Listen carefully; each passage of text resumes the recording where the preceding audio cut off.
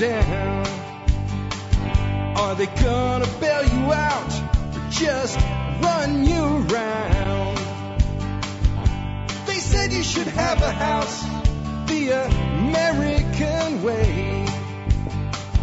$1 down, $1 a month, and you'll never have to pay.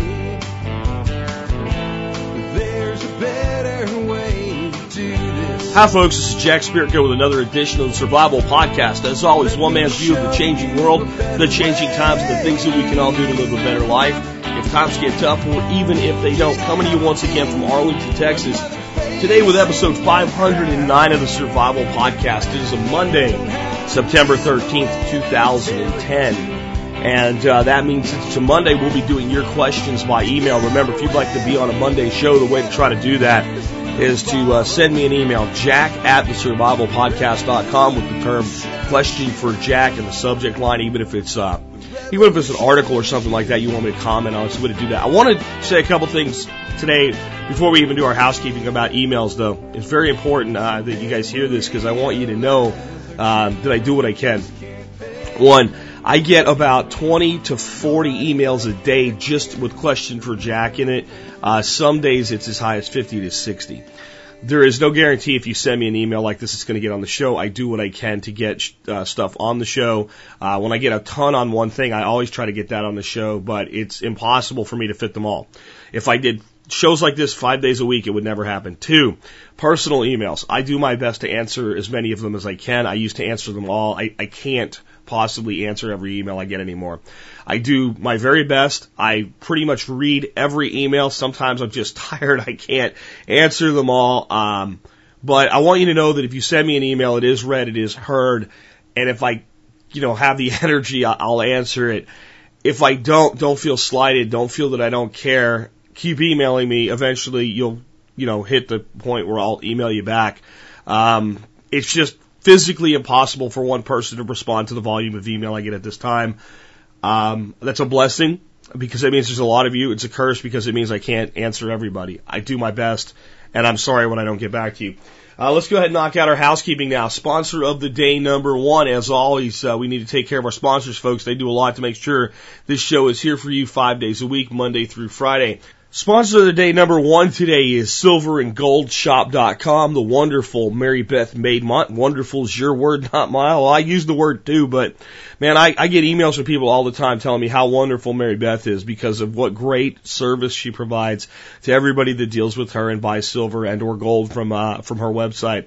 Great website, really cool silver rounds, some stuff you won't find anywhere else, like the Tea Party Silver Rounds, which the original name of Mary's company was teapartysilver.org. She changed it to silverandgoldshop.com to better indicate what she does. And I'll tell you what, it's just really an amazing assortment and a great person that's going to take good care of you. And I believe silver and gold should be part of your portfolio. I also have taken to giving away silver dollars, silver rounds to my nieces, nephews, and things like that. Christmases and birthdays, rather than giving them plastic toy crap that they're going to, enjoy for a day or two and then end up on the pile of all the other plastic toy crap they already have. And when I first did that, I wondered how it would be received. With any kid that's old enough to kind of get what it is, 4 or 5 and up, what I've seen is bouncing. They really seem to actually appreciate it more than I thought they would. I thought it was a gamble the first time I did it, but it's what I'm going to do from now on when things like that come up. So you might want to consider that as well. Next up today, ready-made resources. What more can you ask for a company to tell you exactly what they are and what they do? That's what Ready-Made Resources does by saying we have all the resources you need ready-made for your prepping. They also have something special going on. They have a 25% off all Mountain House items, 25% off all Mountain House long-term food storage items going on. The last day to partake of that is today. That's been running through this part of the month. You can find their banner on our website at thesurvivalpodcast.com, but that is a great deal. I recommend that you take advantage of it while you have the opportunity. Again, they're running a special for the first part of September that expires today, and that special is 25% off of all Mountain House items, with free shipping, I believe, as well. With that, I also want to remind you guys that we do have a special show coming up, episode 550. I want to feature you guys telling me what prepping, survivalism, and the survival podcast has meant to your life, how you've improved your life with the type of things that we talk about here, what your history is, getting out of debt, anything that's really made your life better. Best way to get a feel for the type of calls to make, just listen to the 1-year anniversary show. I'll link out that today. I really need a lot of calls for this, folks, though, to fill up an hour. You get about 2 minutes to say your piece. And if you mess one up and you want to, try it again, just call in and just do a second one. Just roll through. I'll pick the best one out of the 2 or the 3 as I go through screening them. But 866-65-THINK, same number you call to be in on the call-in shows, and just let us know what the Survival Podcast has meant to you. Let's make 550 a great episode. Let's make it all about you. Last but not least, consider joining the Member Support Brigade. Do that. You'll get exclusive content available only to members. You'll also get discounts to about 20 different vendors. You'll get 20 videos that are available nowhere else but there by me. And what you'll actually be doing is supporting the show at 20 cents an episode. With that, wrapping up the housekeeping, let's go ahead and get into the main topic of today's show. And again, we're taking your questions by email. Those are sent to Jack at thesurvivalpodcast.com. Okay, this one comes to us from Richard, and it's an article online, and it's in the DeKalb County News. So I'm not sure where that's at, DeKalb County. I guess that's Georgia, because it has Atlanta weather on the top, and it's called AJC.com. But let me just, it's a short article, so I'll just read the whole thing to you and see if it starts your Monday off on the absolutely the wrong note. And again, folks, I apologize. I'm still dealing with a cold or an allergy or something here, so my voice is a little off today. Just hold over from Friday, I guess. DeKalb County has cited a man for growing too many vegetables on his land. Channel 2 Action News reported Steve Miller of Clarkson said he plans to fight the county and has gotten his 2-acre property rezoned so he can have his garden, but he still faces nearly $5,000 in fines, Miller told Channel 2. Miller has been growing a variety of vegetables for 15 years and his neighbors support him. He sells what he grows at local markets and gives some away, he said. It's a way of life. It's like something in my blood, Miller told Channel 2. The county says Miller grows more crops on his land than allocated under zoning regulations. Code enforcement officers began ticketing him in January for a zoning violation for allegedly having an unpermitted employees on his property. The county declined to comment because the case is still pending. I bring this on for a couple reasons. One, outrage. I should call this county Ass Clowns of the Year, but not going to do that today. It's more so that you're paying attention in your own area, your own neighborhood, and where you're trying to do things. We often think the federal government is the enemy and the local government is not. And sometimes it's completely the reverse. This is a local government and they want their money. That's what this comes down to. He had the land zoned improperly, whatever the hell that means, to plant a bunch of food. And so he did the rezoning, and they still want $5,000 in fine money from him. And they're worried that he might have an unpermitted employee on the property. An unpermitted employee. Now, I've run quite a few businesses in my life, and I have never needed a permit to have an employee. Now, the language in here could be wrong. Maybe it's not really a permit. Maybe the reporting got this backwards or something. Or the person speaking on behalf of the county didn't say it quite right. Maybe that he has people working there as employees for him, and has them working long enough to be employees. They're not contractors or what have you, and he's not carrying workers' compensation on them. That would be an issue at the state level. If you have employees, you're required to carry workers' comp. It doesn't sound like that, though. It sounds like this place has some kind of employee permit. For every employee you have to pay X dollars or something like that. This is about money. This isn't a conspiracy of people trying to take away your right to grow food. This is a county or, in this case, a county or any other local government looking at something and going, we're not getting enough money out of this. Recently, I read about another county. Can't remember where it was, but here's what they were doing. They were getting onto Google Earth or Google Maps and using the satellite view and looking all over their city and looking for any of the swimming pools that were not permitted.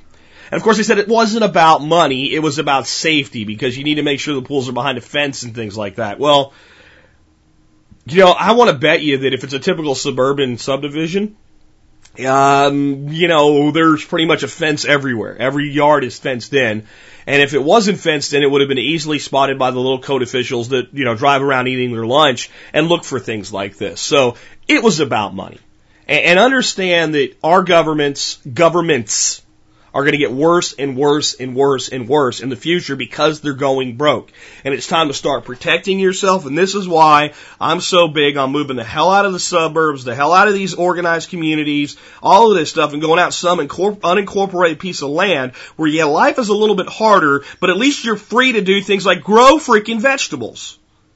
This is why I talk about the stuff that I do every day. This is why I say if you want to live in the suburbs or an urban area and do the urban permaculture thing and all, more power to you. I support you. But please know that the more governments around you, the more problem you're going to have. And the reason I brought this story up is I wanted to make that point today very succinctly. Our problem today is not the government. It is our governments. We have all of us. There's an old movie with the red stapler. What's it called? Office Space. Where the main character in the movie at some point kind of snaps. And part of when he snaps is he says, I have 7 bosses or 8 bosses or 9 bosses or whatever it is, that when I screw one thing up, they all come by to tell me I screwed it up. And that's how it is with government. Instead of having 9 bosses to tell us we screwed up, we have 9 bosses taking a piece of our salary. We have our local city government, we have our county government, we have our state government, and we have our federal government. Some of us are putting ourselves into willing servitude by having homeowners associations. And there's often interlinking governments that come in, and then we have government agencies. We have the EPA, the DEA, the housing and urban development. We have all of these people dipping in their hand in the kiddie jar, and coming up with their own laws and rules and regulations that we have to follow. And I am not an anarchist. I am not for no government, but I think we have too much. This is just another example. Now here's the good news. The closer the government is to the people, the greater the people have the opportunity to control the government. So in this county, the people behind this should be voted out of office. They should be picketed. You guys in DeKalb County, I'll leave that to you. But there you go. Major Monday, I guess. Let's go ahead and take another one.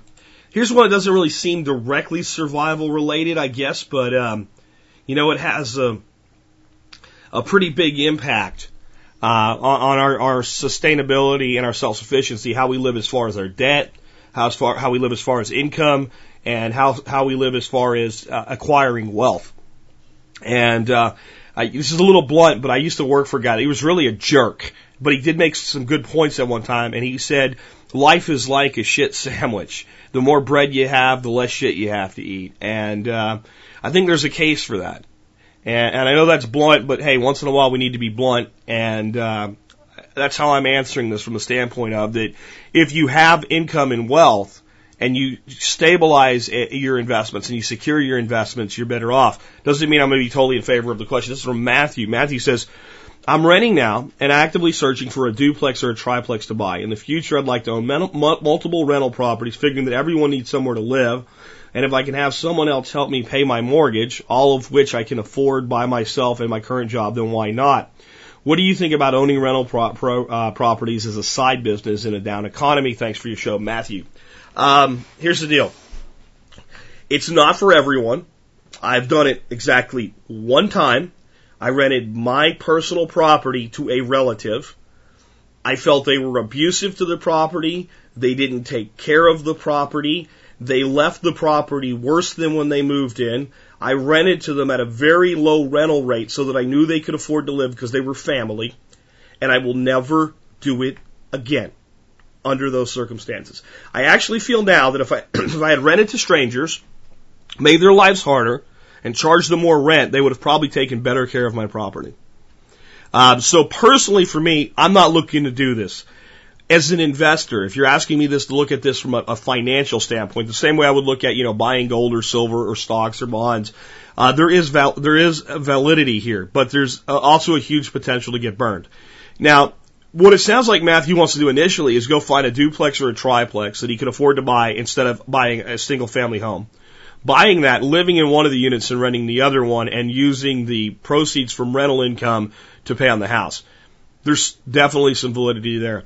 The big thing I want to get out to people, though, is that this, buying property, fixing it up a little bit, flipping it, or buying property, fixing it up a little bit, becoming a landlord, is not something that really is easy to do as like this kind of part-time, semi-amateur thing. That it's a real business that requires real effort And it requires a lot of effort. It requires a lot of things from a legality standpoint, with drawing up leases and, selecting tenants and non-discrimination against tenants. And in this economy, we have the potential for a neighborhood that's relatively nice to become crap overnight. And if you're holding too much equity against that and you can't get out of it, you might not be able to rent sufficient to actually pay for the house. So, and when you lose a tenant, you always end up with damages, and no matter what you took in a security deposit, they want to threaten to sue you to get their security deposit back, even if they don't have a leg to stand on. It's usually not enough to cover the damages anyway, and you have to put more capital into the property, and then you have to market and bring in a new tenant.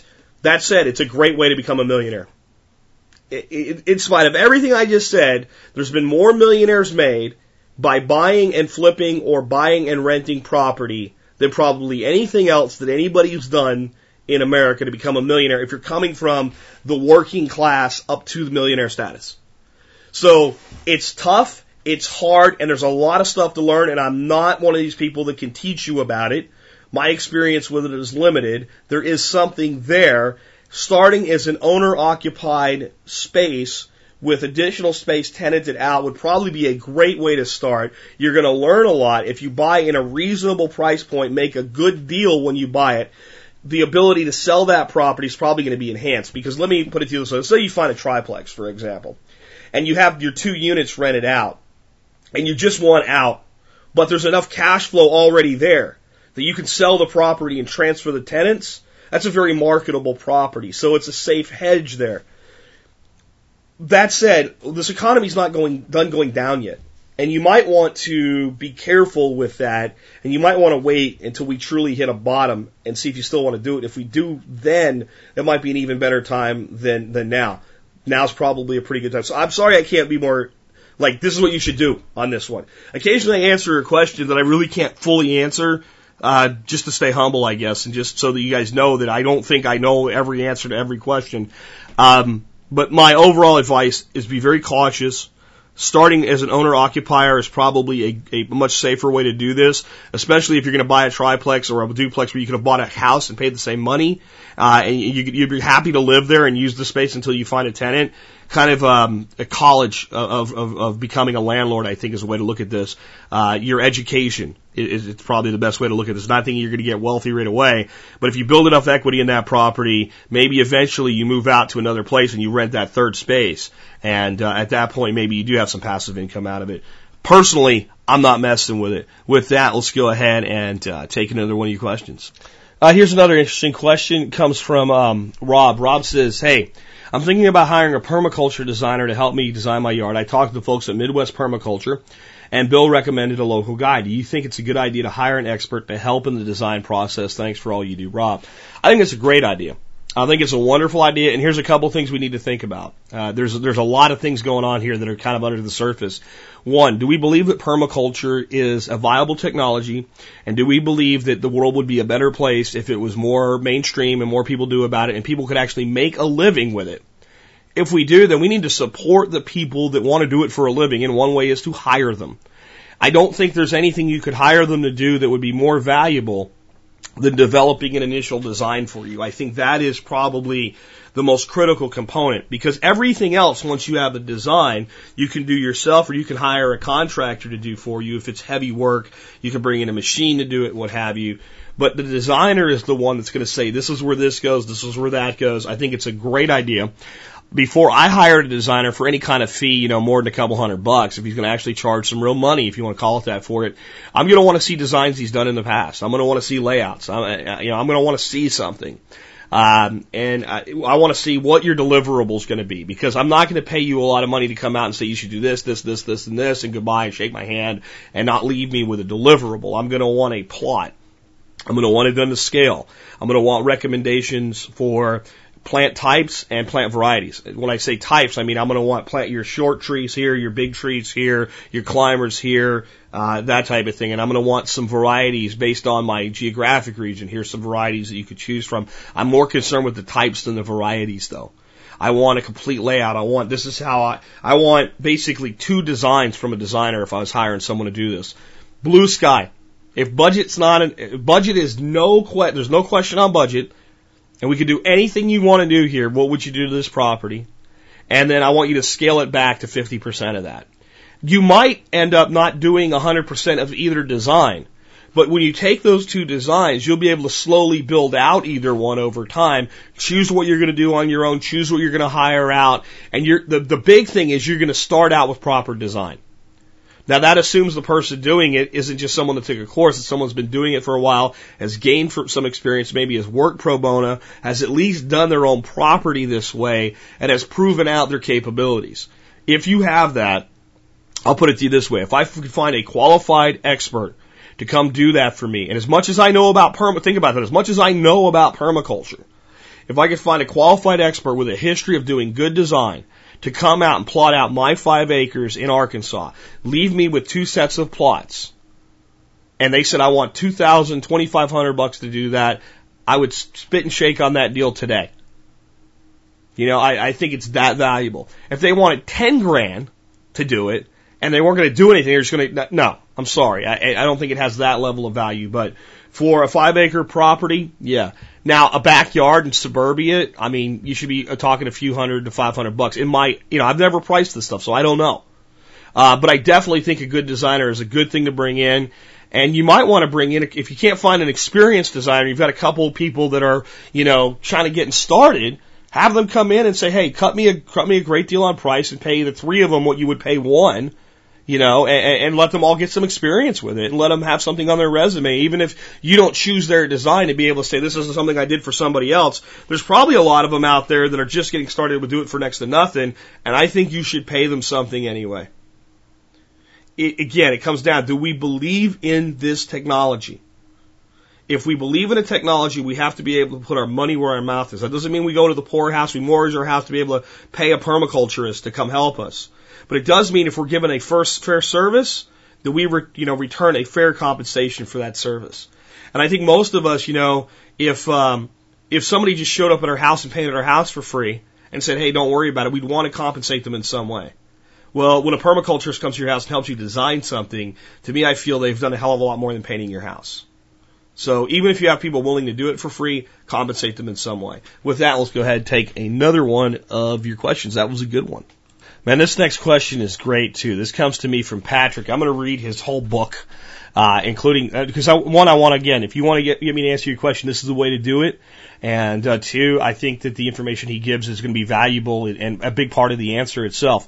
So Patrick says, hey Jack, I know you've recently answered a question for a caller about preparedness while going through a divorce, which got me thinking about the other end of the spectrum. I was wondering if you could offer any helpful pointers for a prepper going through a wedding. I recently proposed to my now fiance and she enthusiastically answered yes. Congratulations, Patrick. We've announced it to all our friends and family, and we're now trying to decide on location and date. She's picked up the Green Bride Guide. I'm going to say that again. The Green Bride Guide. I think you guys need, if you know anybody getting married, maybe give them a copy of this and send it to them as a pre-wedding gift, which is a nice book that focuses on being thrifty, creative, and green while planning your wedding and how to avoid being swept up in the machine that is the wedding industry. Oh my God, that's important. It's got a lot of great pointers, and we've found a ton of ways to save money that could be better used in going towards a down payment on our first home. Some examples of things we are planning on include foregoing her wedding band in place of an engagement ring. So the engagement ring is the wedding ring. Finding her a used dress, finding a venue to rent for next to nothing, through some wealthy friends of the family, and using locally grown flower arrangements instead of rare and exotic chemically treated arrangements. Love to get some of your insight on this, even some helpful pointers on preparedness-minded soon-to-be groom. As always, love the show. Well, that one is something I probably could do an entire show on, and I've been thinking about that, about weddings, and then maybe a second one about marriage. I've already done the, reluctant spouse one long time ago. And, but I think this is one we at least take kind of a snapshot at today, because I do have some strong opinions on this. First, look at what big is. In 2008, I believe, is the stat that I have. Let me check on that so I give you the right statistic. Yeah, 2008, the total spending on weddings in the United States was $86 billion. $86 billion. The numbers for 2009 at the date of this report were not available yet. I can't find anything more recent than this without digging really hard. But $86 billion, let's call it $90 billion by now, right? $90 billion. And I don't believe that number truly accounts for everything associated with a wedding. It's probably gowns, receptions, honeymoons, right? How much spending goes into people buying stuff for wedding gifts and things like that, and planning and that are outside of the measurable scope? Just call it $90 billion. What is $90 billion a year held on to by new couples worth to our economy is not from a growth standpoint, because everyone else talks about growth, from a stability standpoint. So I just wanted to give you a mile high view. Now let's talk about it more practical down at the application level for the individual. The average wedding in the United States has a total spending of about $19,800, according to the statistics that I found. Let's call that $20,000. A new couple, therefore, starts out with $20,000 less than they should have, period. The number one cause of divorce in the United States of America today is stress related to financial problems. I mean, do we really have to go deeper than that to realize where the problem is? Now, some people will say, well, what about, parents pay for part of the wedding or all of the wedding and things like that, then the couple wouldn't have the money. Hey, if you're going to give a couple money to get married, how about this? How about you give them money to invest in their marriage? And this is my big thing. This is the one that I hope people that are getting ready to get married, and I know there's a lot of brides out there that are going to be pissed off if they hear this. I don't know how many brides listen to the Survival Podcast, but do not focus on your wedding. Focus on your marriage. You will be in a wedding for a few hours in one day. You will go on a honeymoon for a period of a few days. And you will be married, if you do it right, for the rest of your life. In weddings, people get so hung up on flowers and decorations and doilies and gowns, and the gown expense is huge. And taking expensive and exotic vacations and things like this. And they say, but you only do it once. Well, that's actually my point. You only do it once. You have the rest of your life to take vacations together. The rest of your life. You have the rest of your life for fancy dinners with people that you don't really know. And a lot of big weddings, that's what happens, is there's all kinds of people at these weddings that bride and groom don't even really know. Don't really know them. Or they're invited out of a sense of obligation. I'll tell you what, anybody who I cared enough to show up at their wedding, if they got married in a beautiful place with a great big feast and everything else and an open bar and all the wonderful things that cost so much money, if I cared enough to show up there, I'd show up in the backyard of a friend's house for it. I would show up on the side of a highway for, or on the shores of a beach for. And I wouldn't care whether they were getting married in a beautiful tux and a beautiful gown, or a pair of blue jeans and a t-shirt, on both of them. And I know a bride is supposed to look beautiful on their wedding day. But to me, if I'm marrying someone, they look beautiful to me all the time. And I think we spend too much on weddings. And I think if the money that most couples spend on their wedding was, instead of invested in their wedding, invested in their marriages, we'd have a lower divorce rate today. Best I can do with that one. I know that doesn't sound like the big survivalist type of thing to talk about, but here's how I feel about this. I've said this before. If we lose the family, we've lost everything. The reason I'm so concerned with preparedness for myself and for my nation is so that we stay together as families. This nation wasn't built strong just on liberty. It was built strong on the backs of families that stuck together through tough things. And I've seen so many pieces of the family unit destroyed today. It's time we start investing in that institution again. It's time we stop letting politicians tell us what a threat to the family really is. They are the threat to the family. Spending is a threat to the family. Debt is a threat to the family. These are the threats. Their political nonsense that they stir up, those aren't the threats. Overtaxation. Penalizing people by taxing them more because they're married. These are threats to marriage. Subsidizing things like illegitimacy is a threat to marriage. And the one that they hold up, I won't even bring up today and make this divisive. I think this is a pretty good answer. That's not a threat to marriage. A threat to marriage is having most of our couples start out in the hole. When based on the numbers alone, they could be starting out at least even or 20,000 in the black. If the main thing that destroys our families today is finances, then maybe we need to think about that on our wedding day and invest more into our marriage. Let's go ahead and take another one. All right, here's an interesting question, kind of going back to the garden here for a minute. Brad says, you mentioned using cardboard as a weed barrier, then adding compost and mulch on top of it. Have you ever used several layers of newspaper? I've heard from a few sources that newspaper breaks down easier than cardboard, and the ink used in newspapers is vegetable-based, so it adds nutrients to the soil. In addition, it is what is provided in the paper product. You can, but the advantage is a disadvantage in many instances. It does break down faster. It breaks down extremely fast. 4 or 5 layers of newspaper, wet it up, plant some Bermuda grass seed underneath it, and then cover it with about 2 inches of mulch and see how long it takes for some of that grass to get up to light. And once it does, and it starts fueling the rhizomes of the roots underneath it, watch how quickly all of a sudden you have Bermuda grass growing right through all of that, even though it started out under the cardboard or under the newspaper. Cardboard is going to take a lot longer to break down. It's going to give a lot more time and moisture for any weed seeds to rot. It's going to be much more difficult for anything that does have a root system already down there that you weren't able to remove, to basically expend and lose all its energy, and it's going to do a better job of preventing weeds. That's why we use it in the first place. It's more effective. Can you use newspaper? Absolutely. Is it effective? Absolutely. Especially if you go and you put in a brand new raised bed, and you've tilled the soil or dug it out, what have you, built your sides, whether they're rock or cement or wood or whatever, filled it in with brand new soil that you've mixed from like compost and things like that. It's really free of a lot of the weed seeds and all, and you go lay that down and you use that just to prevent a lot of weed seeds from getting a good start. Through that first year, it'll work pretty well. And if you're going year after year, removing your mulch and redoing things once a year, it's not a bad thing. It's a good use for newspaper. And newspaper does have a valid use, and it can work, for you that way. You want to use more than you think you need.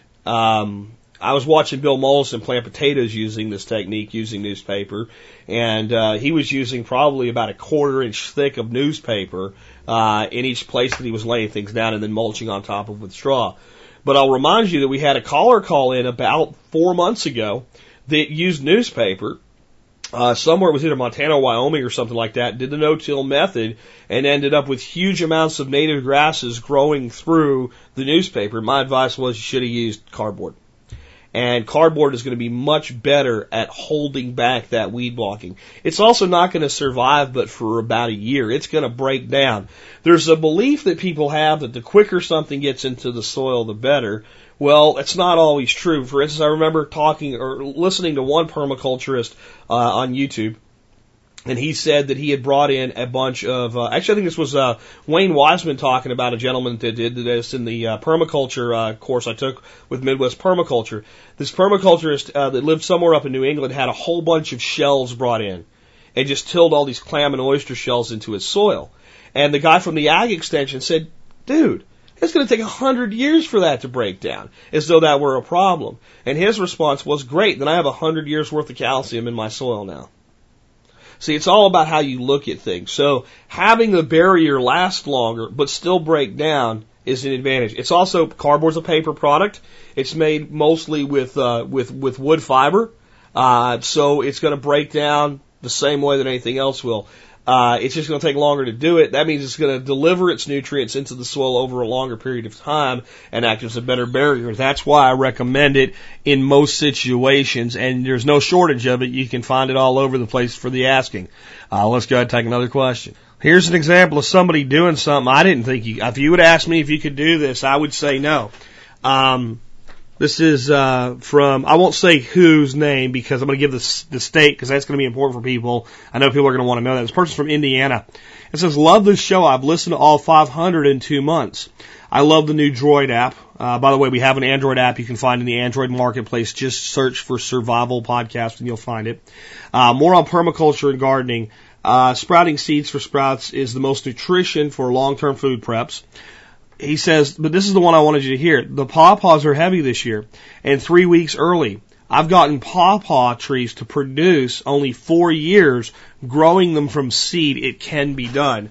I'm going to email this person back and ask for exactly what they did and get some more information on it. But I think that the bigger thing I wanted people to understand here is that we have a tendency when we're doing our plantings to look for immediate gratification.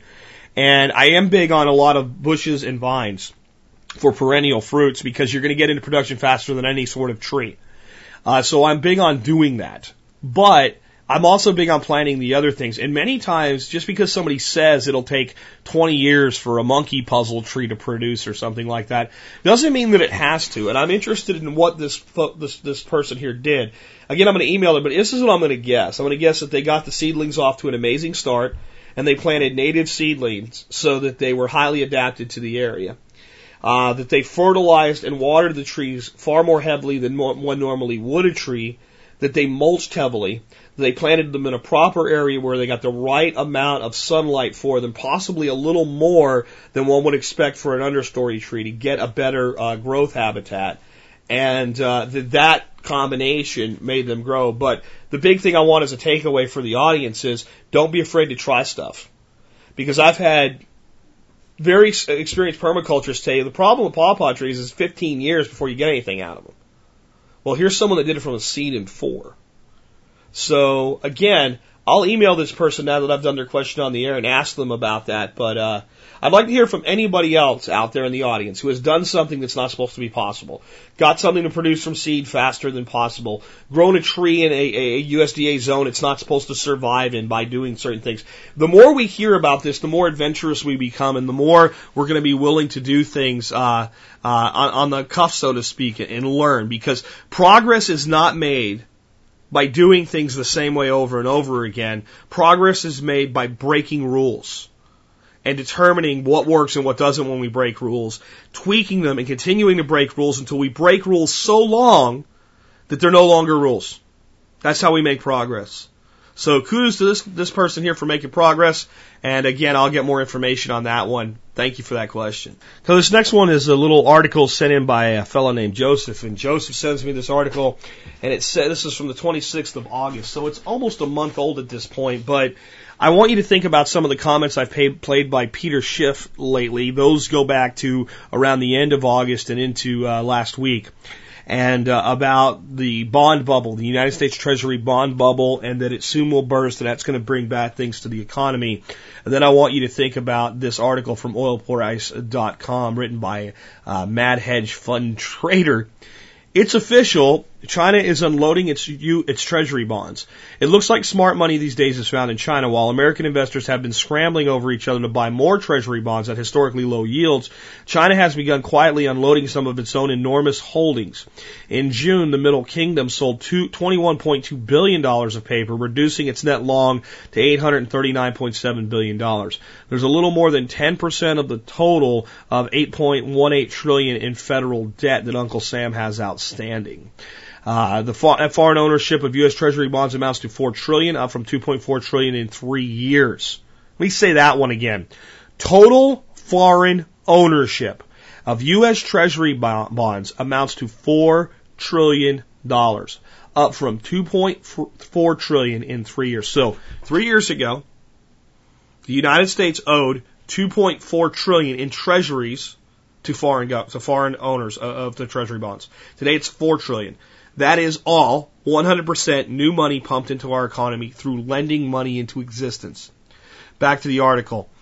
Instead, the Chinese have been buying Japanese bonds, such today carry a paltry 0.9% yield, less than 1%, but have the merit that they are denominated in a rapidly appreciating currency.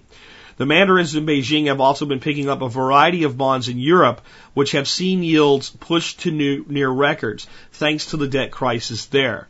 Officials from the People's Bank of China say it's all part of a broader diversification effort away from the greenback. I'm going to leave it there, but I want you to look at the article today. It'll be in today's show notes. You'll see this great, huge graph. Starting back in August of 2007, you'll see the Chinese and their lending to us go up, up, up, up, up, up. And you'll see right about December of 2009, you'll see it start to slide down. And I want you to think about what that slide down might mean if there's not enough other people willing to come in. Looks like there are right now, but other people willing to come in and buy these bonds. Again, Schiff is stating that we're going to see a bust in the Treasury market, and it's going to mean bad things across the board because it's going to. Here's the thing: what Schiff's saying is The banks right now are doing the same thing. They're buying the treasuries. So our banks are buying treasuries. They're getting one interest rate there, and they're borrowing from the Fed at the discount rate, and they're making the spread in difference. They're turning around and doing the refinancing is booming, and they're refinancing mortgages down to 4%. Well, what happens when this high interest rate in the treasuries drops? The banks are holding long loans at 4%. When they can't make the spread anymore because they borrowed the money to make the loans. I don't want to go too deep into that. Peter said it pretty well. You can listen to the last Friday show and the Friday show before that, the last parts of them, if you haven't heard those yet, and you want to hear what Peter Schiff has to say about that. But here's what I'm seeing, and I think this is the one that I haven't read. I've read a lot about this whole thing with China unloading, and I don't think anybody's maybe made this connection yet. When a private investor goes into somewhere like China and buys their bonds, or goes to Japan, or goes to the U.S. and buys our bonds, they're really on a one play field. In other words, the bond either does well or it does not. And it can do well either with interest rates or it can do well with currency appreciation. See, if I go to Japan and I buy bonds in Japan, I'm not just buying the interest rate in Japan of 9/10%, which of course is terrible.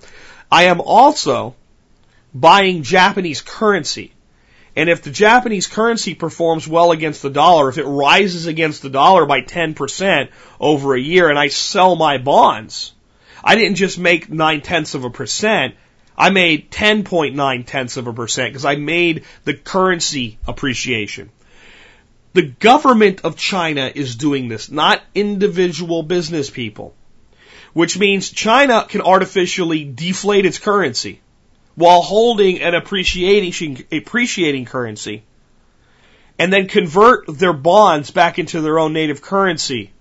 It's like being able to buy with dollars and then purposely on your own devalue the dollar. Think about that. What if you could go and buy a whole bunch of Canadian dollars, and then without pushing down the Canadian dollar, manually push down the American dollar and then switch back and make the appreciation? That's something that China has to be very careful with, but it is certainly something that they can do. It's also maybe an endgame play. I want you to think about this, what China can do with this. They don't have to manipulate anything. They just keep their currency pegged to our dollar, and they let us do the damage for them. Because the Chinese currency has been pegged to the dollar for years. There's nothing weird about the Chinese currency being pegged to the dollar. So as we tank the dollar, the Chinese currency artificially tanks along the way, and no one looks guilty because the Chinese say, hey, it's what we always did. Right? At the same time, they're diversifying their debt holdings into Japan and into European governments that have currencies that are performing well against the dollar. At the same time, they're investing in gold and they're buying mining and farmland and other commodities throughout the world. At some point, when they divest themselves of U.S. Treasuries sufficiently to more than offset it with other nations' bonds and commodities, they unpeg the Chinese currency, which because of all the investments has been deflated massively. The Chinese currency rises. It gives them additional buying power, and that is their endgame play to take over as the new economic superpower of the world. Sound like a conspiracy, or does it sound like mathematical plausibility? It's certainly something that could be done. Everything that they're doing certainly indicates that. All of the big money is bullish on China. No one's saying this. I'm the first person I've ever heard say this. If you've heard it somewhere else, tell me. It won't deflate my ego. It'll give me validity. I would like to know. But that's what I see China doing right now from an economic standpoint. They are allowing the U.S. to trash the dollar and at the same time trash their own currency. And right now people say, well, the dollar's strengthened, but it hasn't strengthened that much. And the long-term outlook, the long-term forecast is bad. And at the same time, they're slowly selling off these U.S. Treasuries during a bull market. They're going into other places with low interest but strong currencies. And they're buying the crap out of oil production and farmland production throughout Africa, Latin, and South America. They're buying the crap out of gold. They're encouraging their people to own gold and silver. You tell me, I think I just figured out the Chinese endgame. Like to hear your comments on that one today, including why I might be wrong, because, hey, this just came to me this morning as I started evaluating all this in a different light. I might be making too much of a a fantasy leap there. You want to hold me back in? You want to tell me where I'm wrong? Please do. I'd like to know. You want to show me someone else that said this has already happened? I'd love to see that. Let's go ahead and take another question. Here's a quick little one. It's not a question, but I wanted to just give feedback and props to a sponsor that's done a good job. Joe says, just wanted to pass along that I had a great interaction with Shelf Reliance. I ordered the cancelator to help organize my copy canning inventory. At checkout, I told them I was a member of the TSB MSB. When my package arrived, they had thrown in a second cancelator on top of the discount I received at checkout. I thought that was pretty cool and that other folks might want to know how awesome they've been to work with. Thanks for everything, Joe. Guys, they can't promise you that every time you buy a cancelator from Shelf Reliance, they're going to throw an extra one in, but I'm sure it's going to give them props for the occasional time they do something like that. The cancelator is a great product. It's and I want to just give you an idea of what they did here. I'm not sure which cancelator he bought. There's 3 of them, but the medium-sized one is probably the most popular. It's called the Pantry. They just sent me one to do a review. I'll be doing a review for YouTube of the cancelator Pantry this week. But it is about $33. So if they gave him 2 for 1, they just gave him a $30 item just because he supports the show. Check out Shelf Reliance and make sure when you go to Shelf Reliance, you click through their banner on the website because they're always running some kind of special, not just for MSB, but for all Survival Podcast listeners. They pretty much change it every month.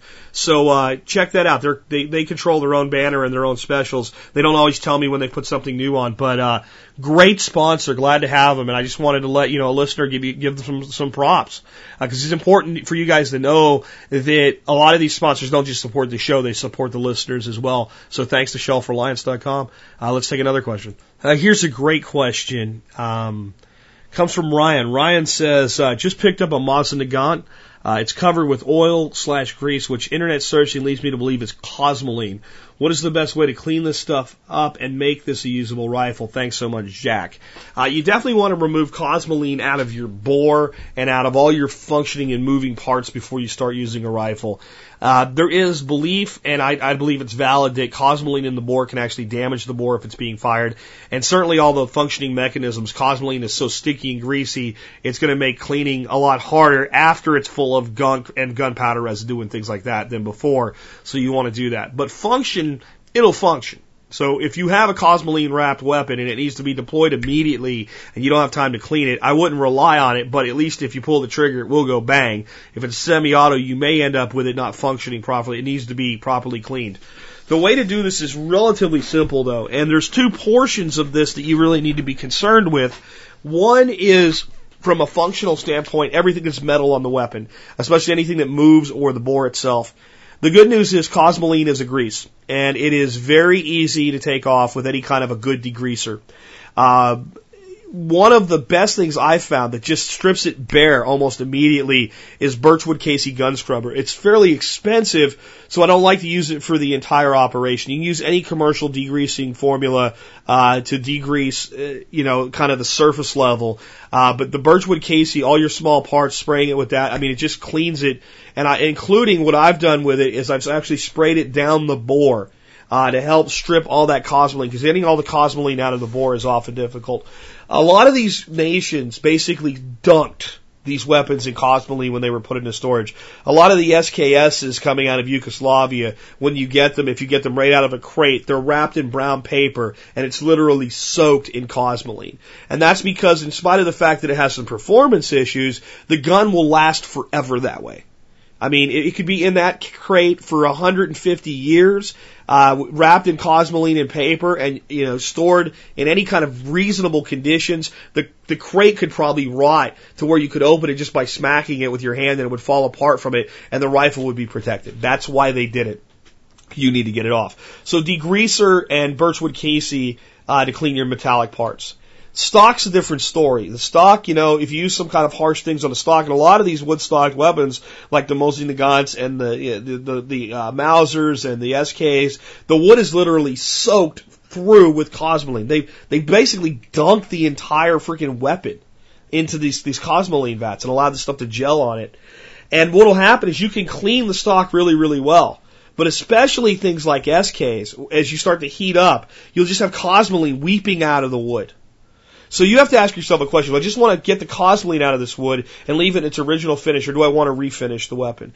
If you want to refinish the weapon, you can strip it using Easy Off Oven Cleaner. Please do this outside. It will strip everything from the stock, just about. There still may be cosmoline in there. There's a good website called surplusrifle.com. I'll put a link in today's show notes that gives some really good instructions on how to use oven cleaner and refinish a stock. This is not refinishing a stock to Bubba-ize it and make it look all shiny. This is to try to make it look like it originally did. It's a restoration that people do with very light sanding because of some of the wood end standing up and things like that, and resealing it eventually with something like linseed oil. And if it fades the wood too much when you do it, maybe using some dark walnut sand or something like that. That's one way to do it. Let's say you want to try to preserve it original. You don't want to sand anything. You don't want to strip anything. You just want the cosmoline out of it. Heat is how you do this. The best way I know to do it is to basically make a mini greenhouse for your wood. I know that sounds crazy, but it's what you do. What you want to do is, and you can do this with a black bag or a clear bag. I found both work well. I think the black maybe works better because it builds up more heat in the summertime. You want to take a couple blocks of wood and maybe a tray or something underneath it to collect the dripping cosmoline so it doesn't end up all in the bag and just getting all over everything when you try to open it. And you want to create some kind of a stand using bricks or wood or something for your wood components of your stock, your forend, what have you. And then you want to fill that with air and close the sides and leave it sit in the sun. And what will happen is the sun comes up and just heats up the air inside that bag, and that cosmoline just starts weeping out of the wood. And it could take weeks to do this. I've heard of people also doing it by basically making an enclosure and putting it, like if you have an older home that has cast iron radiators in the wintertime that produce heat. I've even heard of people baking cosmoline out in an oven if the components are small enough to fit in an oven on warm. I don't feel comfortable with that. Cosmoline is flammable. It's probably safe on low temperatures, but I'm telling you, I wouldn't do it. I've done several SKs and several Nagants by simply putting them out in the sun, the wood portions only, and using kind of the tent approach. It's the best one that I've found. I've also, when I've done refinishing, where I do strip the stalks with Easy Off, I've still, heat treated the wood after that, and I've still seen a lot of cosmoline come out. And especially the SKs, if you go out and you fire high rates of fire, 10 rounds, and then drop another stripper clip and fire another 10 rounds, get 20 rounds out of there pretty quick, you'll find that all of that up around the forearm, if you don't do this properly, will start weeping cosmoline. It's not a functional problem. It's not going to hurt the weapon, but it is convenient, and it is some of the nastier stuff to get on yourself, to get on your clothing and things like that. So, great question. I think that everybody should consider restoring a surplus rifle or two. Keeping it in its original form, but getting it ready to shoot and learning a lot about just tinkering and gunsmithing with them. There's a lot of stuff that's very affordable right now. You can still buy some old Mausens for under $100, and that's without a CNR. That's at a gun show. You'll still find a few of them out there for that price. They're pretty rough, but what do you care? You're just learning something new. So there's a lot of stuff like that out there. There's still some good deals on the old Turkish Mausers. There's still some out there that you can buy without doing a form on, where they're completely no trace to you whatsoever. The old Turkish Mausers from the 1890s that were rebarreled in the 1930s, you can buy one of them basically by providing the seller with a copy of your driver's license, and it's no different than buying a black powder rifle or a BB gun at that point.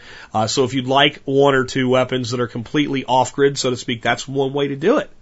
Because I guess some of us do worry that someday they're going to make us register everything. They're classified as an antique, not a Curo and relic, but an antique, because they're more, I guess, than 100 years old, I think, is the cutoff.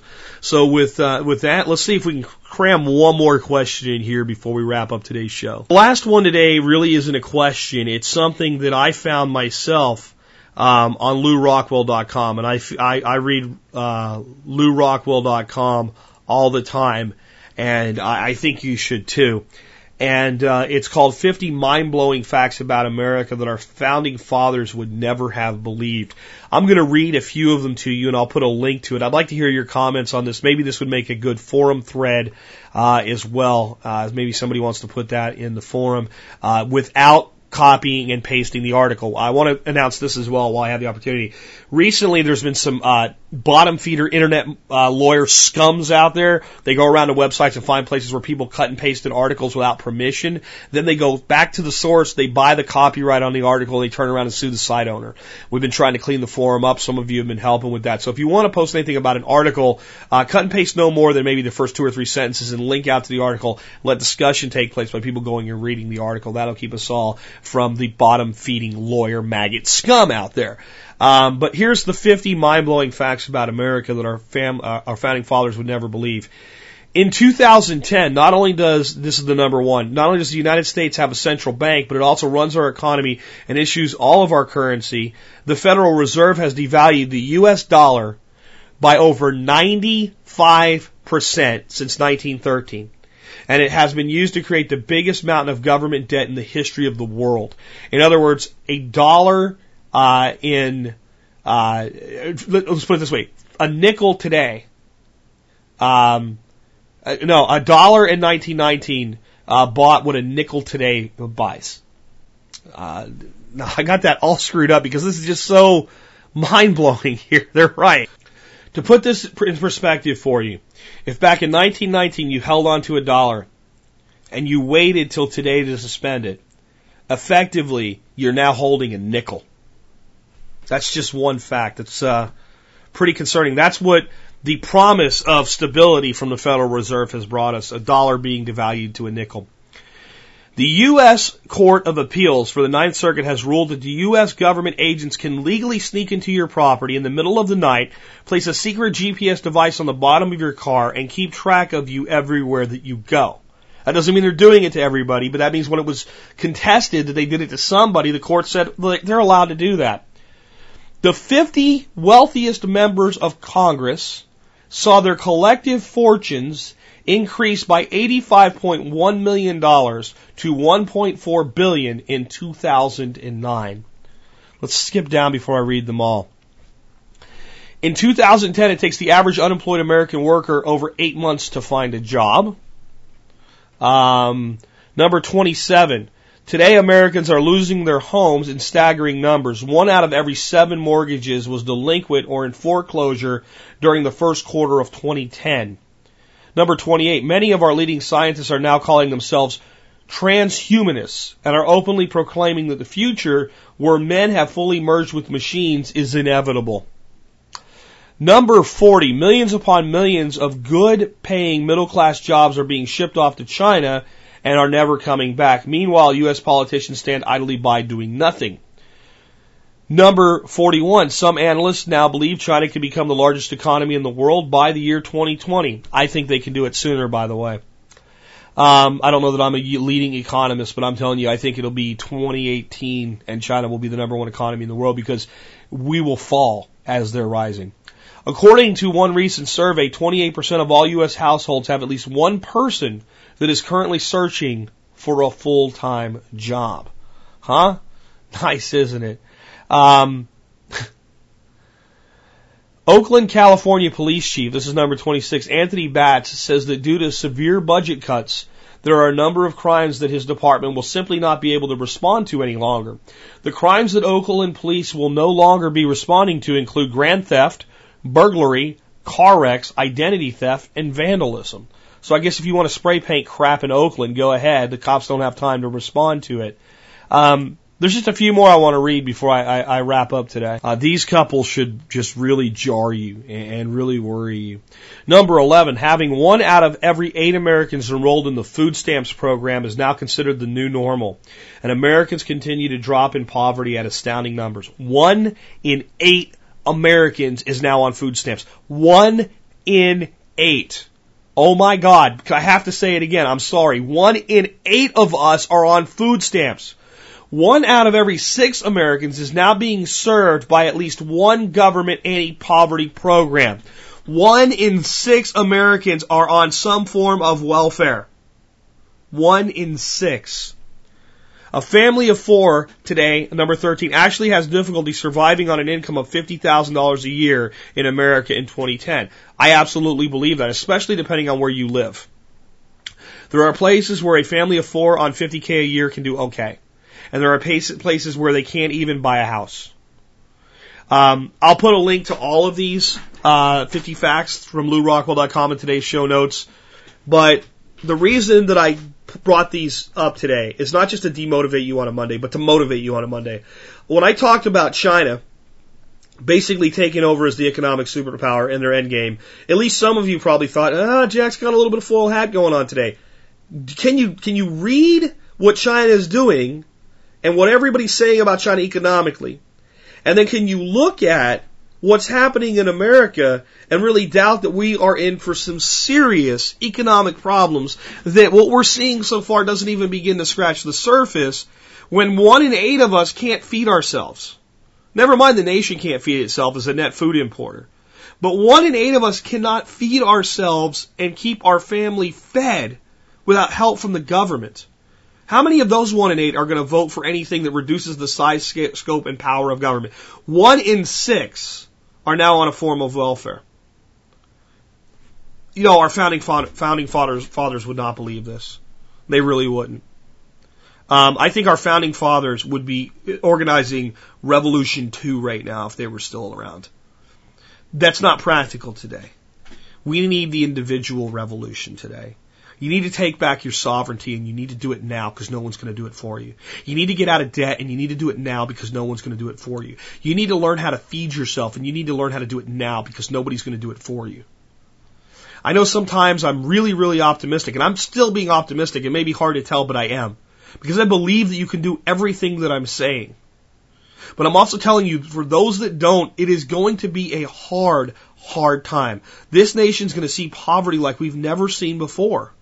Or at least we haven't seen it any of our lifetimes. The last people that dealt with something like the Great Depression are currently dying off, and we're not listening to them. We're not learning from them. We're not paying attention to them. And most of them are still around. At this point, most of them were children. The people that were in their 40s trying to raise a family in 1930, you have to think about this. If you were 40 years old in 1935, you'd be what? About 105 years old today? We don't have a lot of 105-year-olds out there, and we're so arrogant as a people, we don't really pay much attention to them. So the last of that generation that was really not even the young man trying to earn a living and get a family started, but was actually in the middle of running a family, are dead. They're gone, and their voices are lost. But they're not really lost. I say this all the time. Our forefathers, the people that came before us just 1-2 generations ago, they're screaming to us. They're screaming to us to stop the madness. And they're screaming to us to learn to be self-sufficient and self-reliant. Let this stuff motivate you. If you do one thing today, if you do one thing out of this show, please go to the show notes. Click on the link to this Lou Rockwell article. Read these 50 facts and let that fuel your motivation. I think it's important. I didn't read them all because I didn't want to take too much time on the air doing it. And I didn't want to depress people too much. But I think in your own time and in your own way, you need to read each one. And anyone you doubt, I want you to click on the links that go to the verification that show you where it was reported that it happened.